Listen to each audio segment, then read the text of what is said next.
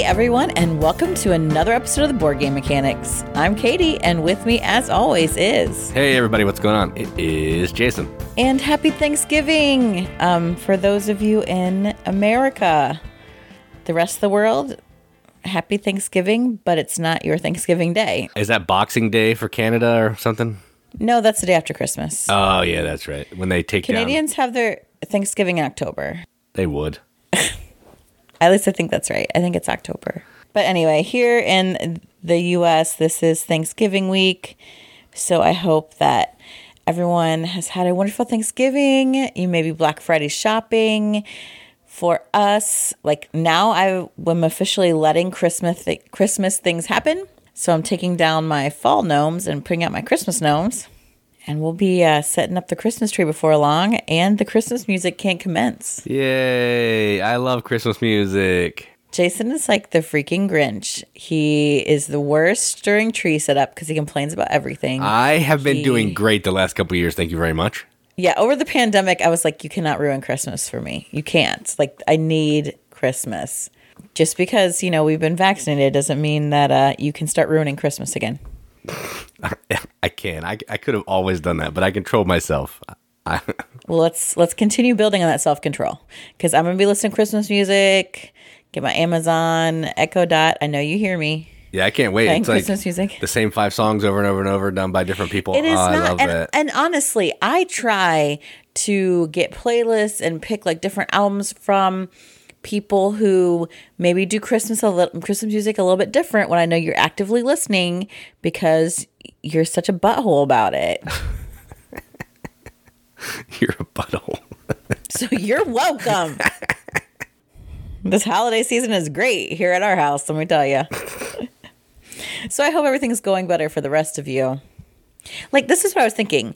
I saw Mel, our friend in Canada, member of the Riveted, posted her Christmas decorations, like her Christmas tree and stuff. And I thought, that's way too early. It's not after Thanksgiving. And then I thought, oh, wait, it is after Canadian Thanksgiving. Do they have Canadian Christmas too, or is it at the same time of year? It's the same time, honey. Oh, I don't know. Christmas is Christmas all around the world. What about China? You know, well, they're recently starting to celebrate Christmas, at least putting the decorations in shops. Oh, I gotcha.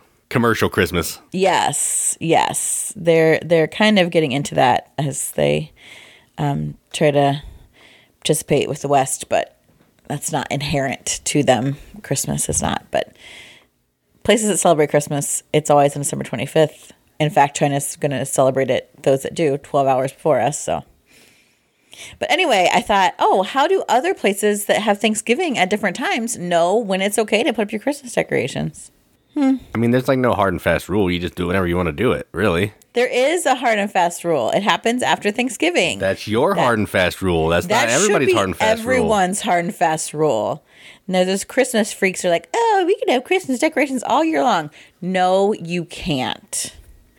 It takes away from the specialness of the holiday season. You need to give Thanksgiving its proper time, and then we can move on to Christmas. I agree with you. I'm just saying, it's not the hard and fast rule. It's your hard and fast rule. If people want to do it differently, you can, but you're wrong. So I'm just going to throw that out there. But if you don't have the Thanksgiving Day as the guideline, like the last Thursday in November, like, what do you do? Anyway, if y'all want to share that are not in America, let me know. I want to know when do you know it's the time to start decorating for Christmas? I would probably start like December 1st, I think, if I didn't have I don't know, maybe not. I would start never. I know you wouldn't. If Jason were by himself, he would never have a tree. He would nothing. Never listen to Christmas music. You're not wrong. You're not wrong. You would be Ebenezer Scrooge. You would be Ebenezer Scrooge if I weren't here. I might help you. I might buy Tiny Tim a turkey, okay? I'm your freaking Christmas fairy, the spirit of the season. You're Marlo, and you're haunting me. Marley. It's Marley. Oh, yeah, Marley. That's right. Good job. Anyway, moving on. We spent enough time on this. Jason, too long, didn't listen. Jason's a Grinch. Don't start decorating until after Thanksgiving. What do places that don't have American Thanksgiving use to tell them when to set up for the Christmas? Let's talk about crowdfunding.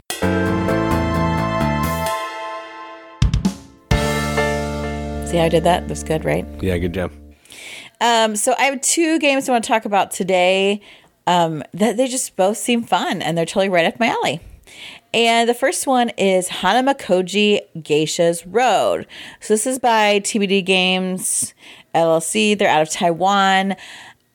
It's a sequel, standalone sequel to Hanamakoji, which, if you are unfamiliar, Hanamakoji is a 2-player game where you have these several geishas and you're trying to kind of balance like a tug of war almost between the two, you and the other player, for different favor. You're trying to earn geishas. favor of the geisha. Yeah, so you're trying to tug her influence your way while the other player's doing it to them. Yeah, I obviously love the theme because y'all know I love a good Asian themed game.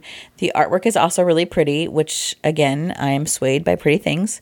Geisha's Road is also a 2-player game, also quick. It's also competitive, which I like. And there are 5 geishas, and they each are starting at an establishment.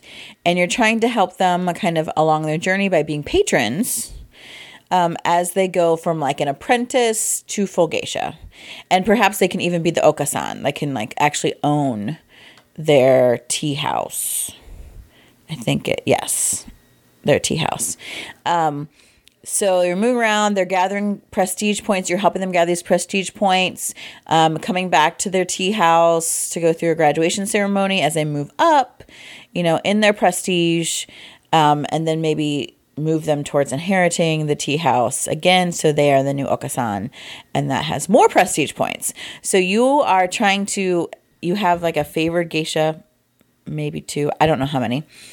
But you're trying to move them the furthest in prestige, because if you are the patron that supported the highest level geisha the most, that's really going to give you her total prestige. So that's a great way to earn prestige. But you're earning prestige from all the different geishas as you're supporting them.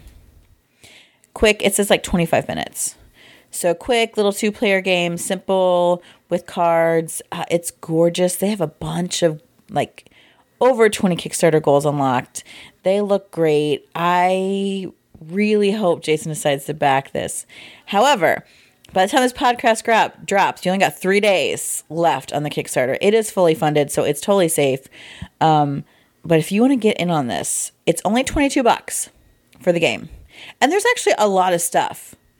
Based on what I can see, they've got these little... the tea houses have their own mats, and they've got these big standees for the geishas. You've got all these different cards that are moving around. It looks good. Guest tokens, geisha cards, item cards, action markers, lots of cool stuff. So $22, not too bad. If you're like, hey, I don't own the original Hanamakoji, I think I want that copy as well. It's only $39 for both. So pretty good deal if you like 2-player games, if you like Japanese themed games, if you like pretty art, if you like the first Hanamakoji, check this out. That's Hanamakoji Geisha's Road. 3 days left, $22 for the game itself. Yeah, this does look cool. I just need to see if it works with ours, because ours is from a different company. You don't have to, it doesn't mix, honey. This doesn't go with our game? It's a completely different game? Oh, it's a completely different game. Oh, I thought it was just an expansion. I believe I mentioned at the top that this is a standalone sequel. Oh, I missed that part. Okay, yeah, cool. See, even my own co-host doesn't listen to me. I was listening. I just missed that part. I thought the rest of it sounds cool. So yeah, $22 is not bad. They're publishing the new version of Hanamakoji 2, and there's some action tiles and stuff that you can get. There's a lot of cool add-ons and everything there. I'm pretty sure you don't need. I've looked at it. I don't think you need the original. Doesn't look like it. Cool. Yeah. So check it out. My second one is also a 2-player game. So this is the 2-player game news. And this is fun. I think Scott sent this to me also, but I had clocked it on Kickstarter because the theme is hilarious. And this game is called Co-op with a K, because the idea is that Swedish. It's a play on Swedish, because it's actually not Swedish. It's from Brooklyn. But in Co-op, the board game, you are playing a cooperative game with another player. in which you try to assemble flat pack furniture like you would get at IKEA without ruining your relationship with your partner. I don't think that's possible. In real life, it's not possible. In this game, it could be possible. So, like, you each draw a card that talks about your needs for the relationship, like, and it's based on the five love languages, which I think is really interesting. So maybe you like need quality time, or you need touch, or you need them to like acts of service, whatever. There's these icons for each of them. And it's like, okay, this is what we need. And then you also draw a hardship. So maybe it's a long distance relationship. And so that doubles the number of time, like quality time you need with the person because you're far away. Or what it could be several different things. Really interesting, right? So then you're each picking out a page of a manual to build some furniture. And it's basically just these like sets of hexes. And then everyone has these like hexes in their hand, these card hexes. You can only see the front of your cards and your partner sees the back. So the back is actually like one of the different love languages. So you're saying to your partner, like, we need to spend quality time together. And you've got quality time in your hand on the right or whatever. We need to spend quality time to build this new couch.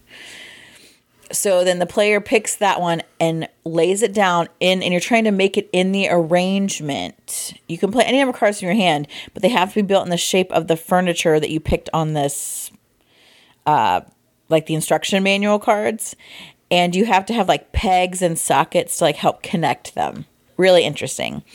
And then you're going to flip it over and like adjust these love language dials to see, how your relationship is going. And the points, you earn meatballs as points. That's hilarious. That is hilarious. Which I think is hilarious. So you get like meatballs for satisfying each requirement, like need of the partner in the relationship. Based on where your dials go, you get meatballs from assembling furniture. And then you have like a final score. Like if you only have 0 to 6 meatballs, your relationship is fragile. These pieces don't even look like they belong together, likely to fall apart at the slightest pressure. It's so tongue-in-cheek. I mean, the artwork is hideous because it looks like IKEA instructions. The box art is hideous, but it's so on theme, so funny. It's hilarious. So if that interests you, if you put together Swedish furniture before, you should check this out. There are 5 days left on the co-op Kickstarter, and just for a basic set of the game, it's $20. Is there only one pledge, or are there more? No, there's actually a print and play as well. And then there's flat pack where there's like a customized needs card, or like there's like an IKEA expansion. There's also a This Way Up kind of expansion with different types of cards. So there are other things that you can get that it can come with as far as little add-ons. That's interesting. They actually have an IKEA pack. I was like, man, if they could partner with IKEA on this, that would be sweet. Well, it's I Come IKEA is what it's. Oh, I got you. Okay. So it's not official, but I got you. Yes, IKEA. Yeah. So definitely check it out, Co-op. I think this sounds hilarious. 5 days, $20. Yeah, that's really funny. And that's all I have for news. So it's the 2-player edition today.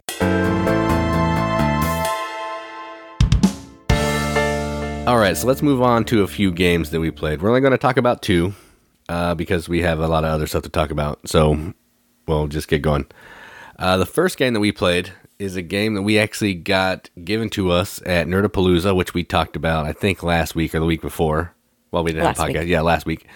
And it is called Trekking the World. And this is effectively the re-implementation from the same company that did Trekking the National Park. So it plays similarly to that, but this one takes it to a cleaner level. So what you're doing in this is you are basically walking around, not walking. It looks like you're walking, but you're traveling around the world, and you're trying to collect different types of cubes, which represent one of 4 different things. There's postcards, there's figurines, there's clothing, and there's one other one, crafts. They're all one of 4 different colors. And there's a little set collection there where you're trying to collect more of the cubes than everybody else so you can score some points. But you're also wanting to get to these locations so you can cash in cards that you have in your hand that have certain images, certain icons on them to match the icons that are on the card. So you're trying to fulfill the contract of the location. So if I go to Mount Fuji and I have 2 yellow cards, it needs 2 yellow cards, I can discard those cards, take the Mount Fuji card, and it's points. You're trying to travel around to visit as many destinations as you can before someone gets to 5, because that'll trigger the end of the game. Or if someone travels around, and 5 of the 6 locations, the continents, they're not really continents, but like the regions of the board, are empty of cubes, that can end the game as well. So it's kind of a, you don't always want to just pick up the cubes because you're advancing the game, but you sometimes want to get cubes because you need the cube, but you're also trying to get to locations that you need to get to so you can score the big points with the cards. It's a really easy game. You're going to move, you're going to collect cards, you're going to spin cards. But I enjoyed it. So what did you think of Trekking the World? I really like this. It is cute. Like, the artwork is amazing, but it's nice. It has like that really easy family weight, Ticket to Ride feel. As far as like, oh, you're going to take 2 of these colored cards, you have to play them in order to move. And then you're cashing them in to kind of complete these tours of these different locations. I love travel, so I also love that you get to kind of get real information on the backs of the cards about the different locations that you're at, these like sites that you're traveling to. It was also over way too fast. I wish it could have gone on longer. That's the other thing. So I think there's a lot, again, multiple paths to victory in this one, which I think is cool. And I really look forward to playing it again. I liked it. Well, we advanced it fast because we were collecting cubes. So that's a player thing. Had we not gone to places and just snatched up all the cubes, we could have actually gone to more locations and completed more cards. So that's kind of on us. But not us. I wasn't trying to snatch up a bunch of cubes. I was working on my cards. That's true. I mean, us as a player, the players are the ones that end the game. So if you wanted to just go around and fulfill, visit locations, you'd have to ignore the cubes for the most part. But if you're collecting cubes, you're not going to get to as many locations. Because I think I only visited like 3, and I'm not sure how many everybody else visited. But, you have to get to 5 to end the game, so we weren't even close. I think I toured 3, maybe 4. Yeah. But they were like high point ones that took a long time to collect. Right. The right things that I needed, so... Yeah, so this game's good. You can check out our YouTube channel. I did do a video for it after we played it, and yeah, it's fine. It has really nice production. It looks nice on the table, and best thing about it was free. So I do like that. Always. The next game we're going to talk about, and the last one we'll talk about today that we played, is a game that our friend Chris brought over. We actually just played it last night at the time of recording this. And let's just stop beating around the bush and get into it. And it's called Tang Garden. This is from Thunder Griff, I think, and Lucky Duck. And what you're doing in this, first off, the game looks amazing on the table. It has awesome production, awesome bits, great art, just looks amazing. But ultimately what you're doing in this game is it's a tile placement game. And you are placing these different tiles out on the board to make this garden. You want to connect different, you want to connect the same type of terrain to the same type of terrain. So if there's water, you want to connect it to water because you get to move up some cubes. I love moving up cubes and treks. If you're making pathways connect, you get some coins, and coins are your points. And then what you're trying to do is you can also, instead of placing a tile, you can place a decoration. And a decoration would be maybe a pavilion, which is like a little pagoda, some fish, some birds, some kind of tree, a bridge. So you'll take some cards off the deck, it'll tell you what you can build, but then you have to also find a spot on the map, on the board, that you can build that item on. Each thing's going to score in a different way. Some you might have to have more than everybody else. Some are straight points. Some you might have to have a set of things. And you're just trying to get the map set up so you can, have places to put these decorations. And then after you do all that, eventually you're going to be placing this little meeple you have, or not meeple, but mini that you have. Yeah, it has minis on the board, and they want to look at things. So they may want to see certain types of icons that are on some of the landscape tiles. They may want to see different types of terrain in front of them. They may want to be next to... They may not want to be next to another mini. There's a whole bunch of different ways they can score, but it's always line of sight in a straight line from what they're looking at. It's a really simple game to play, but it has some thinkiness when you're putting your people down on the board, where you're trying to put decorations, where you want to put the tiles. So it's more than just a Carcassonne thing. It's got a little more meat to it, and it looks amazing. So I'll let Katie talk about this a little more because I have a feeling she's got some stuff to say. So what did you think about Ten Garden? Well, I think maybe Fred mentioned this before. This is a game like made freaking for me. Now there's tiling, but thankfully they're all squares, Yep. so I can handle that. All square. Right? Well, Boss Monster was square too, and you were still struggling. Yeah, that's true. The tile part was the part I wasn't so great at, actually. It is so pretty, and you have these little minis of these beautiful people, and you can like put them in the pagodas. I placed a tile that had a little boat on it, and they could go in the boat. And these really pretty trees and like the side scenery that you're putting. There's like dragons on it, and oh, it was so beautiful. So I was afraid I would get distracted by how beautiful the game is and not play well, but I did a pretty good job. A little bit of a slow start because I was too busy moving around. I did not advance in the tracks well, which was a problem. But I did place some good decorations, which I love. Place some people, which is what I really wanted to do. It's fun. It's, again, not very difficult. You either place a tile or you place a decoration on your turn. And then there's some optional things, but really that's pretty much it. But, how can I move up on the track so I can place one of my people so I get more in-game points? Like, what kind of decorations do I want to go after? Do some of the people that I have, like, give me bonuses for certain things, and I want to place those out, and I want to use that effectively. There's a lot of stuff to think about that like gives you things to do, but it's also not difficult, and it's so pretty. I'm glad we finally got to play it, and now I wish we had it. Not that I'm sure we couldn't borrow it, but I just want to look at it like all the time. It's an amazing game, and to put icing on the cake here, I won this one. That's right.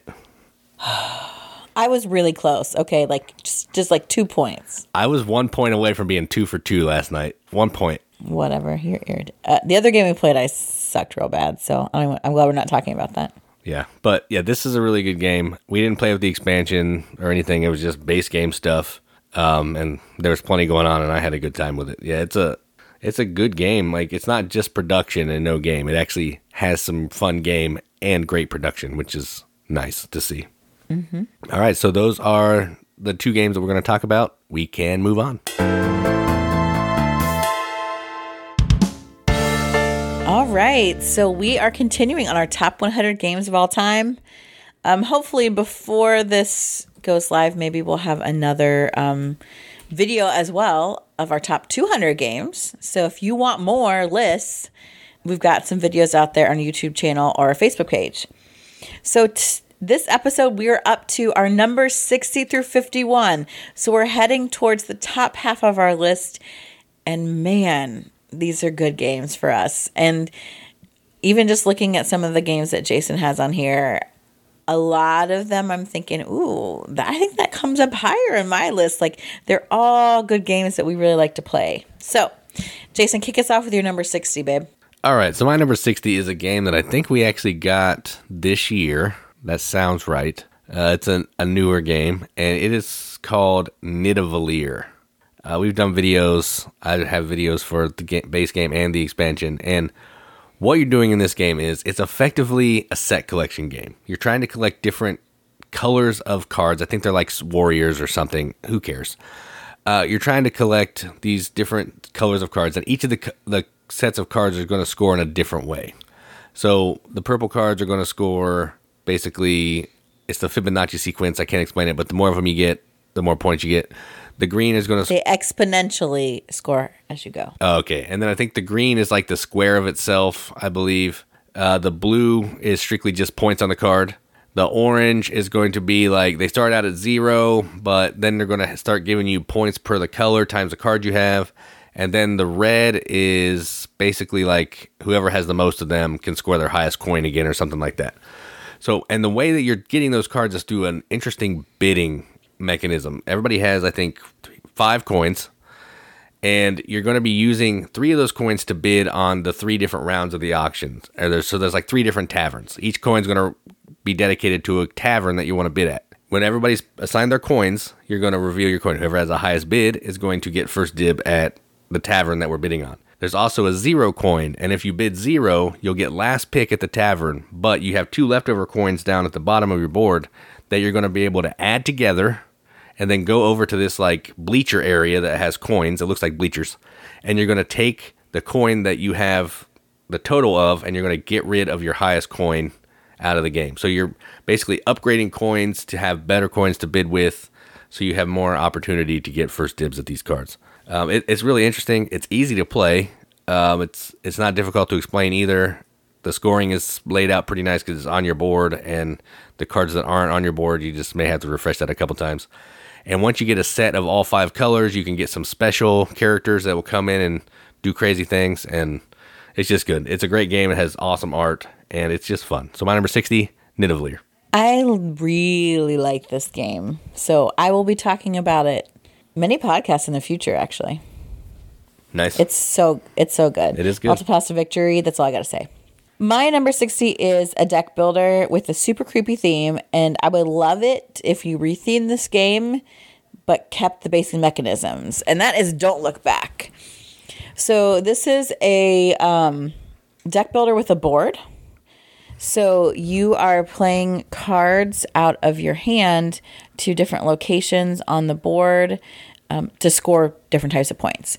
So you can inter cards in the wax museum for in-game points. You can go to school, high school, which we all know is terror-filled, and get points that way and hang out in there for a while because you got to have dominance in the high school in order to get points there. There's like a market where you can get new cards. You can and the thing is the cards have multi-uses. They each have certain locations on the board that they are able to be played at. And then they have like a power that if you play them in the night market or something, I don't remember. You play the bazaar. I forget the name of the location.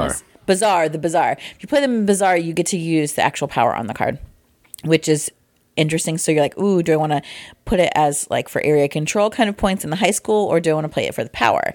And then each round there is like kind of a law, goal or a mission, basically. A law. A law, whatever. It's called a law, but it's a goal where if you're in a certain place, if you go to a certain spot, or you have so many, you get points, which are called candles. Yep. It's a really interesting way of playing a deck builder. You all have the same deck of cards that you're buying from, so there's a market in front of you, a personal market. It's still the same cards as everybody else, but they may come out in at different times. So you can add to your deck from that. You also have to place cards in a certain area of the board in order to be able to use them later to buy cards. So what do I give up? What do I want to use? There's so many great choices in this.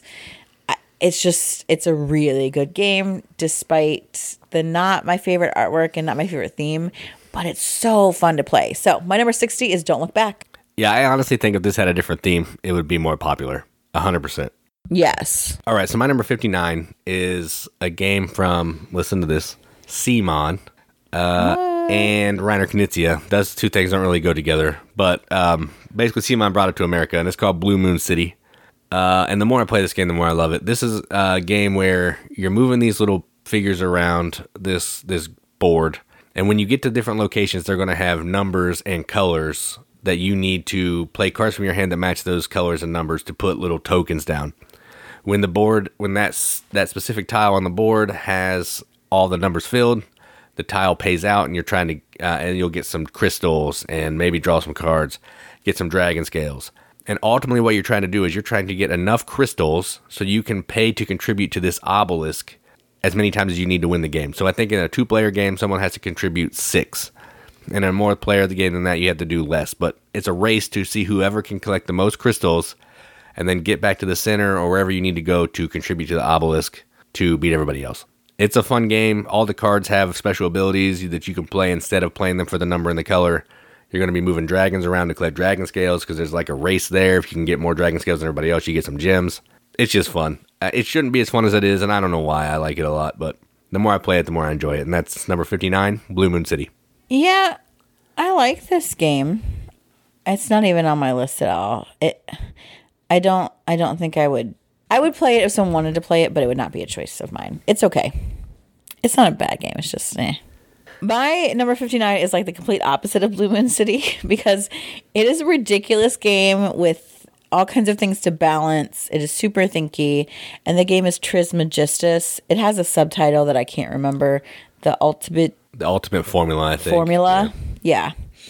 So in this game, you're alchemists, and everyone has like a personalized alchemist, and you are collecting these different raw elements. What are the other things? Like this one is air, and this one is red, blue, green, black. I don't know. No, they're like tokens that you get, and I forget what they're called. There's like these raw elements, and there's these other things. Oh yeah, I can't remember what they're called, but they're like special tokens that help you that you need to do some things with. Right. So you're collecting these different things, and your personal board, which you have a pretty big player board, where you're deciding what you're moving where, how you're combining your elements to get to these different formulas in order to score points, to work towards a Philosopher's Stone, to work towards your own personal projects. There is a ton of stuff in this freaking game. It's difficult, but I kind of like that. Like, I think I love, and I think I know I've said this before in my top 100, like, it's hard. I wouldn't say this is, like, really fun as far as, like most people would consider fun. But to me, I think it's fun to challenge my brain, to push what I can do, to monitor all these different tracks, to try. There's dice drafting involved, like, just lots of different types of mechanics. I like that challenge. So that's why it's my number 59, Trismegistus. Yeah, it's good. It's dice drafting where each of the dice can be used in as the face or the color. Yeah, there's a whole bunch of stuff going on. We haven't played it for a bit, so that might be why we can't remember it a ton. But we did have a good time when we played it. I do remember that. Yes. And when I see it on the shelf, I look at it longingly that I want to play it again. We should. All right, so that was your 59. So yes. My 58 is a game from Stefan Feld. And it is a card game, effectively, and it's called Bruges. And what you're doing in this game is you are trying to build up your own little town, kind of. And the cards are multi-use. They have the back of the card is like a different colored building. There's, I think, 5 different colors. And then the other side of the card is like a character that can live inside of a building once the building's built. All the characters have like either instant abilities, in-game abilities, abilities that you can activate by putting different colored workers on them. But every building can only hold one person. So you're trying to juggle, what color buildings do I want to build? What people do I want to put in those buildings to score points with what I've already got going? There's also some plagues that will show up because Stefan Feld likes to torture people. And you have to fight those off. You're trying to build some canals around Bruges to score points. Everything you do, you get points. You're also trying to walk up this track because you got to have a track with some stuff.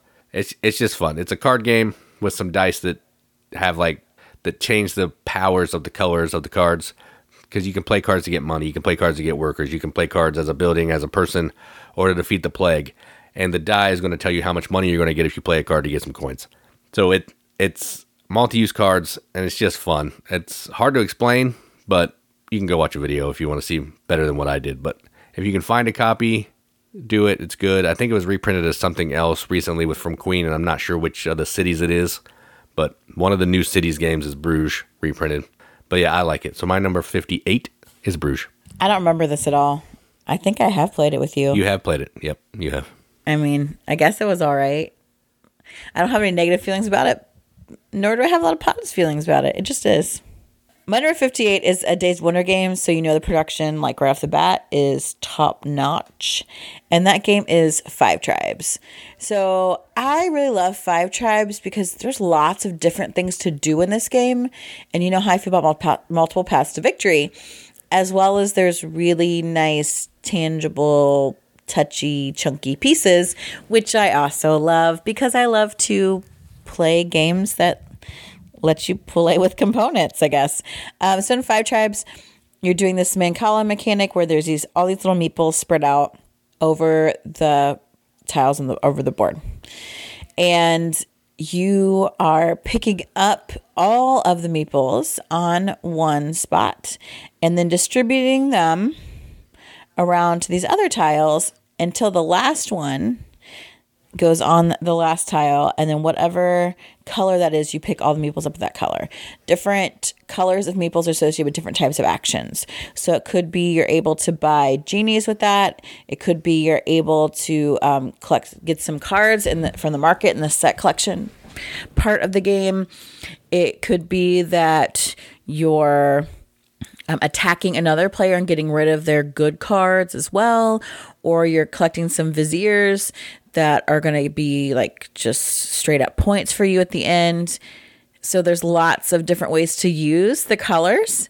And then also you might be able to place like an oasis or like I forget what type of some kind of building. There's camels, there's so many great things, and the player colors I love in this game. And while I normally am a proponent of you think ahead and you plan your turn out, you really can't in this game because the board's ever changing, which I kind of like that variety. You're thinking on your feet a little bit, but there's lots of things that you can do. How do you want to go? Do you want to collect viziers? Do you want to get some powerful genies? Do you want to go set collection route? Like, what do you want to do to make your way in this game? And I love that. I think the theme is cool.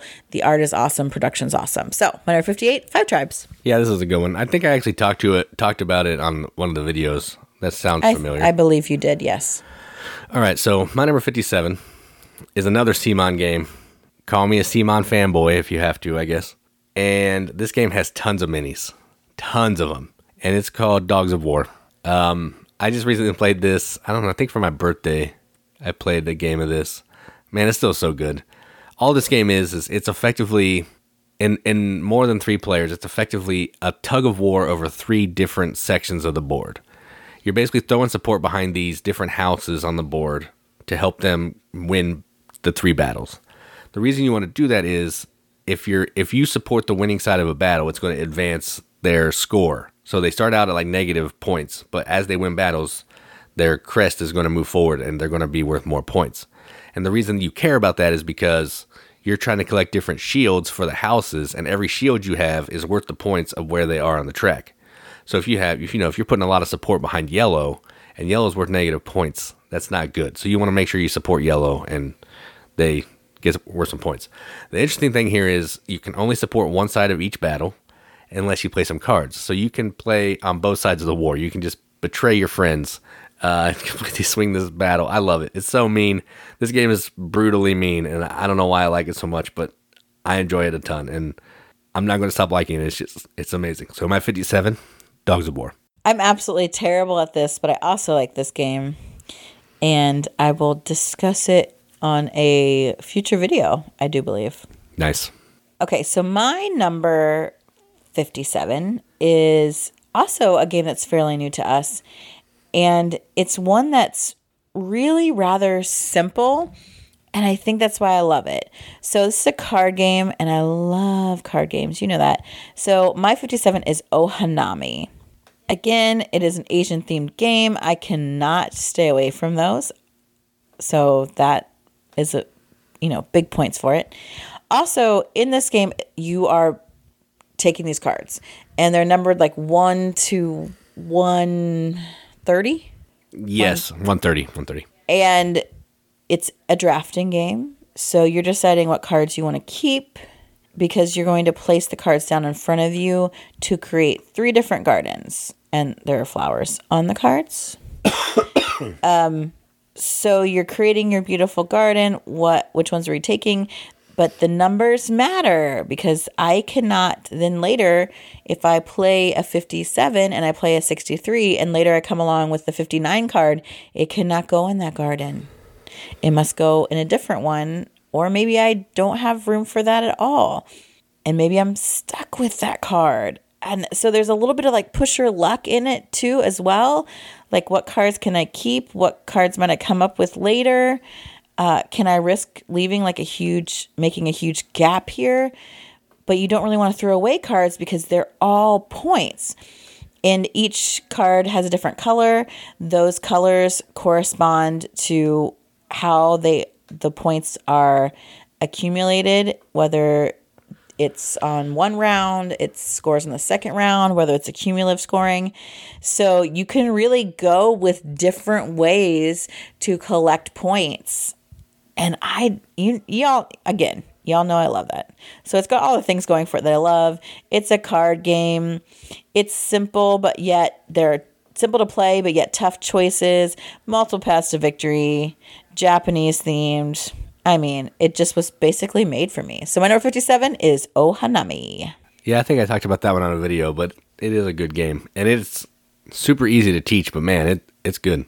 Yes, and lots of people, like I played this with non-gamers, and they really liked it. And I played with people who play games with me on a semi-regular basis, and they also liked it. So yeah, it's good. So my number 56 is a game that I don't think you like that much, but that's fine. And it is called Imaginarium. So, they'll say, you don't like this one. I was looking at the next one. Oh, yeah, you like the next one. So, Imaginarium is effectively, at its core, an engine building game. And it's also a race to, like, get to 20 points. But the I don't want to say interesting, but the weird thing about this one is, one, the art is bizarre. All the art is, like, the weirdest art I've ever seen in a game. And two, it's a really slow engine builder. So, basically, on your turn, you're taking your little mini that you have, and you're going to start bidding on what action you want to take and where you want to take that action in the turn order.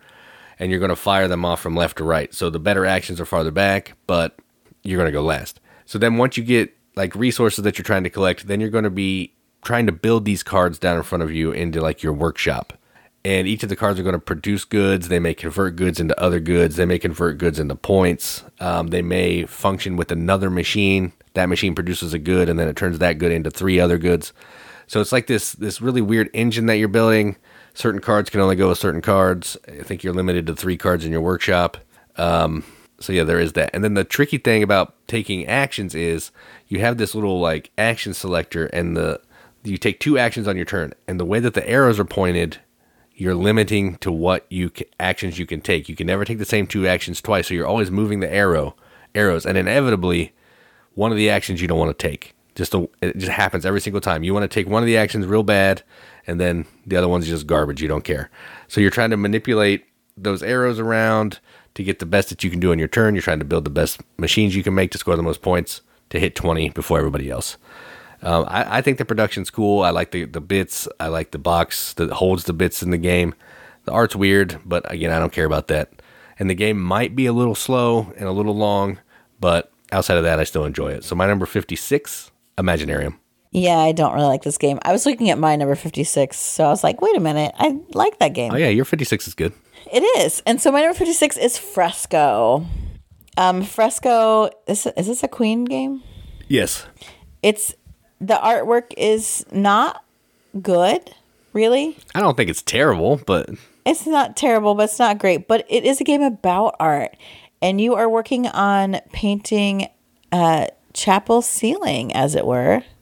I mean, I'm not going to say, it doesn't say it's the Sistine Chapel, but I feel like that's... It feels an awful lot like it, yeah.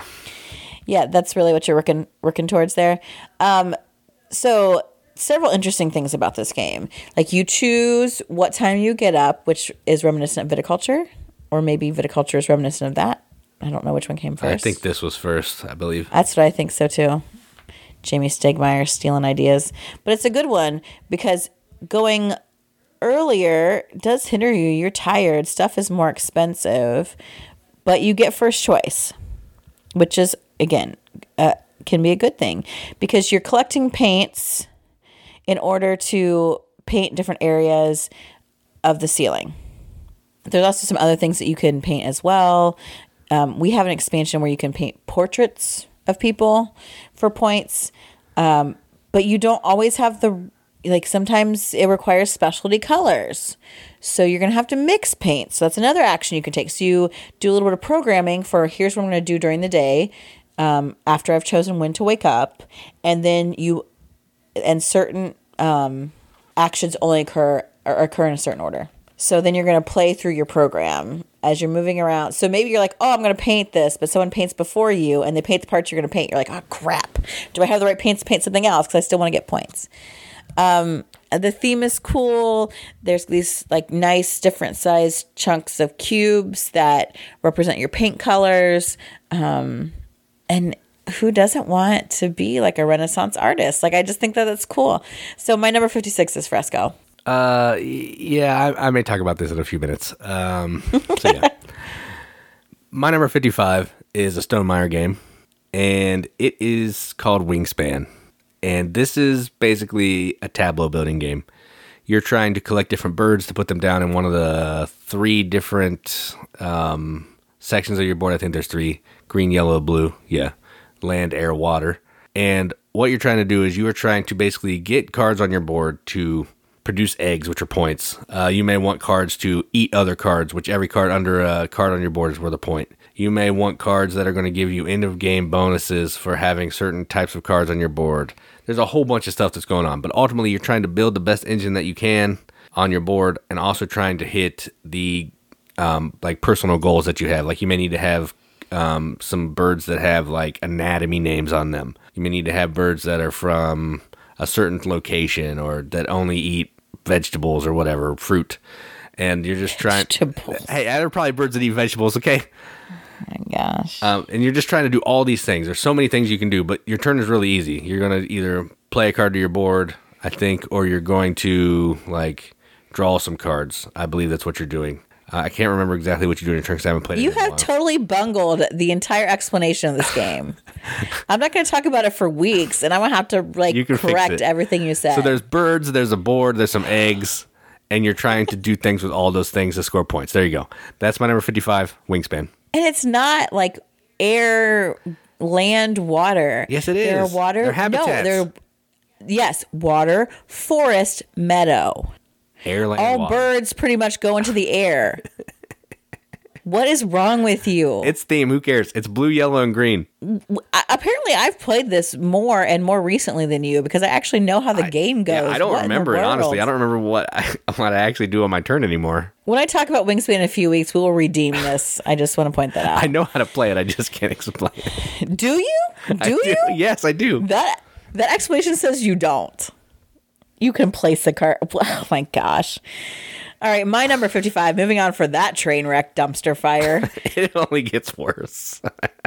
Is a game that I really like. I think maybe it's fallen a little bit because I haven't played it as much recently, but it's still such a good game. And that game is Dice Forge. So when I first saw this game, I thought, oh, this is a stupid gimmick with where you change the faces on your dice. I tried one that was like that. It was dumb. I won't point it out. Snake Eyes or something like that. Rattle But it Bones. wasn't Rattle Bones. It wasn't good. This is good. In Dice Forge, you've got dice. You are changing the faces. You're rolling them on everyone's turn, so you're collecting things off your dice. You can get 2 different kinds of gems. You can get points. You can get coins. You're then using those items to either buy cards, buy better die faces, build things, convert things to points. I like it because it's a really easy one to get non-gamers into because they're always involved, because you're always rolling dice on someone's turn, even if it's not yours, and you're moving up your different items that you're collecting. You are rolling dice. People get that.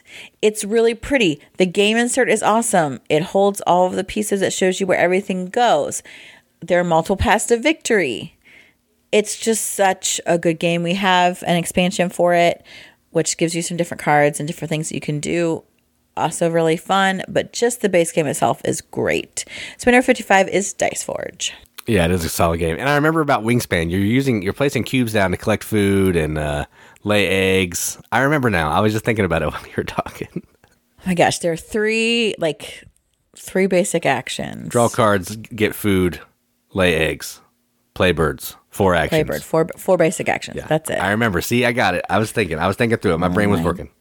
Gosh. But Dice Forge is... Talk about your number 54. Dice Forge is good. The expansion's unnecessary, but Dice Forge is good.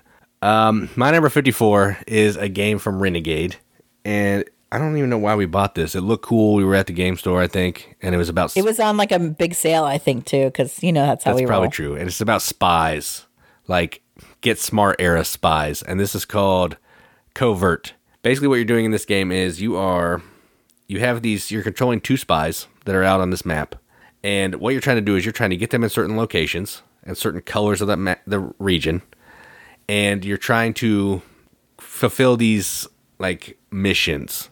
And you're trying to collect different types of cards. The way you're doing that is through some dice placement. Everybody has, I think, 5 dice. You're rolling your dice, and then there are 4 actions up at the top that you can take. There's you put a die at the first space, and you can move. You put a die at the second space, and you can get a card from the bottom row based on where your spy is on the map. So you can take it from the color that they're in. You can take that card. The third section will let you get a new mission card, and the fourth space will let you complete mission cards. You're trying to get these different kinds of cards, which is like a shoe phone, a gun, a recorder, fake papers, lockpicks, all that kind of thing. You may need to have some people in either a certain color or a certain city, and once you do that, you can fulfill the missions to score some points. I think it's a race to like the first person to complete 5 missions or something like that. It might be different for different player counts, but some number of missions you're trying to complete, and if you can do that, you may win the game, you may not, depending on which kind of missions you complete. There's also this little section of the game where you can do like this code cracking that's going to help you unlock some additional items that's going to help you on your journey. And as you complete missions, they're going to sometimes give you abilities that you always have, like maybe I'll always have a gun, or I'll always have a recording device or something that can make completing missions in the future a little bit easier. The art's cool. The theme is amazing. I like this game quite a bit. That's why it's my number 54, and that is Covert. I like this game 1 week more than you. Nice. Yeah, it's totally a good game. And I think it was on sale. I was like, ooh, this looks good. So, and it's solid. Absolutely. My number 54 is a game that is basically a non-IP Indiana Jones game. Pretty much. And that game is called Thebes. I mean, I guess there aren't Nazis trying to kill you. But other than that, pretty solid. So in this game, you are getting knowledge about different areas of the world where there are dig sites, so that at some point you can go there and dig up some artifacts. The cool thing about this is each dig site is represented by a bag. Not only does the bag have artifacts of varying value, but it also has dirt, because that's what's at a dig site. And sometimes you just got to go through a lot of dirt in order to get some good artifacts. So there's a push your luck element to it, and you're not sure what's going to draw out of the bag. You can mitigate that by maybe having more knowledge of the particular area. Like there's Palestine, Crete, Greece, Egypt, and I thought there was one more. Yeah, I'm never going to remember that. I have no idea. Russia? Nah. I don't remember. I'm saddened that I can't remember it. Maybe that's all. I don't know. Oh, in Turkey, the Ottomans, maybe? There's 5 bags, different colors. Byzantine. Anyway. So you're trying to get more knowledge in that area, and when you go to dig, you're spending knowledge and time, because that's really what it takes if you're going to dig some artifacts. So I love that kind of thematic part to it, as well as the theme of sometimes you get dirt when you're drawing out of a bag because it's like a dig site. I think that makes the game a little more tense, a little more exciting. You also are able to like display these things in I forget what they call them. Museum. But like a museum tour of artifacts. You can put some of the artifacts you've seen in there if you meet certain criteria. It's one of those, the person who is furthest back on the track of time is the one that goes first. And so you can maybe take multiple turns if you're just spending short times in dig sites, or just moving around to these different locations to learn more about the different cultures where you're going to be digging. Good game, fun game, easy for newbies to play, but enough interesting little moving parts that it is great for more advanced gamers. So my number 54 is Thebes. Yeah, that's a solid game. My number 53, Fresco, Paint, Cube, Sistine Chapel, done. Yeah, everything Katie said. It's a good game. I like the mixing of the paints. I like the way that you're programming all your movements after you decide to wake up, and then based on whoever wakes up first, we'll all take those actions in order based on turn order. The programming is tough. Sometimes people are going to take what you want to take just because that's just how it works. But man, the game is good. It's fun. And a lot more games I think should do that waking up thing because it's a really solid mechanism for turn order, and I like it. So 53, Fresco. My 53 is one that we have talked about many, many times on the podcast, and that is Quacks of Quedlinburg. We have all the expansions, so we have Herb Witches, and we have Alchemists. That's like a big thing, a big theme in board games. So this is a push your luck game where you are drawing potion ingredients out of your bag to add to your pot. A certain type of potion ingredient is particularly volatile, so if you get too many, your pot will explode and you will bust. You are trying to build your bag with better ingredients to help you move around and gain more points, as well as gain better ingredients in general. The expansions add, a little bit of some extra elements to balance. There's like event cards that are played in each round. Simple enough to play. Still a lot of great tension in there. Solid game. My number 53, Quacks of Quedlinburg. Yeah, I think that's higher for me. I can't remember. My list was messed up for a while, so I think I fixed it and made it's higher now. It should be if it's not. It should be. You really like that game. My number 52, I believe you've already talked about. I did. I'm not sure if it was on the podcast or a video, but it is from Uwe, and it is called Mercator. I don't know how you say it. It doesn't matter. Mercator is how I'm going to call it. And Katie already said what this game is. It's effectively a pick up and deliver game. You're going to locations and getting different kinds of cubes. It can either be one of two kinds of resources. It might be some kind of food and then some kind of textile or like a weapon and something else. And then what you're trying to do is then you're trying to get to other locations to deliver cubes to score points, fulfill the contracts, to get better contracts to try to fulfill later. The problem is you never need to go to fulfill a contract to where you get the cubes, and that's super annoying. It always seems like I never have contracts for the locations that I need to go, ever. So you're spending all this time trying to get cubes, you're piggybacking off other people's actions so you don't have to waste your own action to go get some cubes. It's a brain burner. It's super easy to play. Like, it's not a hard game to learn and play, but man, to figure it out and how to play it the best to get the most points and do the best at delivering and picking up, that's the challenge. So my number 52, Mercator. Yep. My number 52 is a game that we had like a prototype version, and then we got like a Kickstarter fulfilled version, and it's so fun. And that is Paris. So Paris, there's some area control in different parts of Paris. You're using these keys, and you have a limited number to place on different spots of the board. They require you to then pay different costs, but they're going to give you sometimes.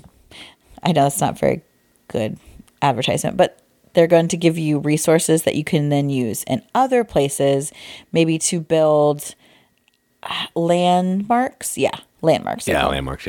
Yeah. Later to put, and those are basically just big point getters, which I can't ever seem to get any of those. But you also get points for like your area majorities in these different places. The production value of this game is ridiculous. I think it's really beautiful. Although I had one friend who complained about it, like, "Oh, these aren't the same. Like, why would you waste all money in this?" I'm like, "What the heck, man?" You also have a little guy that you're moving around the outside of the board, who it's one of those kind of same mechanics like that you have maybe in Heaven and Ale and a few other games where you can move as far ahead as you want to claim something, but you can't go back. And so you're trying to get these bonuses. You really can't do, like, your turn. You can only do one thing. And it's so stinking frustrating. but I think that makes the game really tight and really good. So my number 52 is Paris, and that was a terrible explanation of it. Yeah, and this game starts off with like barely any place to go because you're building the board as you go. Then all of a sudden, all the places are out there, and your brain just like freezes up because like, man, there's like 30 places I can go to, and I have no idea what's going on. But then towards the end again, you can't go anywhere again because it's all filled up. Yeah, it's like a nice bell curve of stuff you can do. All right, so my number 51 is a game that I haven't played with people. I've only ever played by myself, mostly because I know how to teach myself better, and I feel like I'm never going to be able to teach this game, but eventually I'll play it with Katie. And it's called Clinic, and I have the deluxe edition. That doesn't matter, but Clinic. So let me try to explain this. It's been a while. What you're doing is you're running a hospital, and you are trying to basically figure out the logistics of everything. Like you have to figure out parking for the doctors and the patients' cars. You have to figure out the most efficient way to set up your hospital so you can have offices that people can get to quickly, like next to like operating rooms and all that kind of thing. Because the way this game functions is you're trying to get doctors of a certain color. So I think there's white, orange, yellow, and red to patients of the same color. White is the least sick, red is about to die. So when you have a red patient, you need to make sure that your doctor can get to your hospital quickly to go, help that patient so they don't die. Everything costs money, so you're also trying to make sure you can pay your doctors, you can pay your orderlies and your nurses. If you cure the patient, they're going to give you some money. You may get some greenery around, which is going to help when your people are waiting. It'll help them get better. Tons of stuff going on. It's just everything that you could think about running an actual hospital, you're going to feel in this game. Planning to build the hospital and all that kind of thing, you're going to feel it in this game. It looks great. The deluxe edition has really nice art, really nice meeples and shape bits, and it's going to burn your brain a little bit. So I like this game. I'd like to play it a little bit more, but man, it's Bernie. So my number 51, Clinic. I also would like to play this game. Like every time it's on a list, I'm like, dang, this game sounds so good. I wish I could play it. I mean, I could just teach myself, I suppose. But I have so many hobbies and I play games for the joy of being with other people. So it's difficult for me to play a game by myself. Yeah, that's not why I play games. So I don't have that problem. I know it. My number 51, so the last game I'm going to talk about today, is similar in experience, I think, to like my number 54, which was Thebes. And that game is Fool's Gold. So in Fool's Gold, you're also going and digging for things, but you're digging for gold in these different mines. So there are like, I don't know, maybe 5 or 6 different locations of different mines in the hills, in the mountains, in the forest, at the lake. And you have your little miners that go out to participate in the gold rush.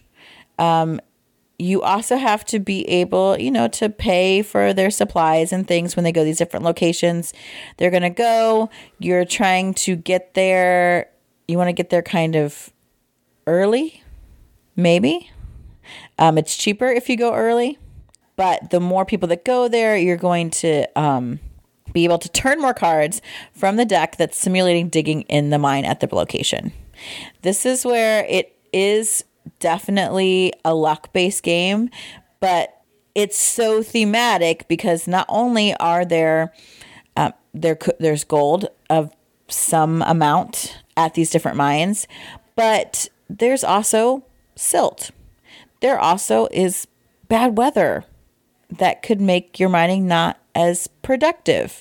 There's also maybe some gemstones that are cool that you might want to collect. Also, somebody got to the mine before you, so they get a first pick of the goods. It's just really thematic. It's super easy to teach. We got this for a song, I think $5 or something ridiculous. If that much, yeah. It was wicked cheap. And it turns out to be really fun because you're like, oh, come on. And like, it's mean in a way, but the game is mean to you. Because you're like, dang it, I was really hoping this mine would pay out, and then it didn't. There's got to be gold in the stinking mine, and you're trying to collect it.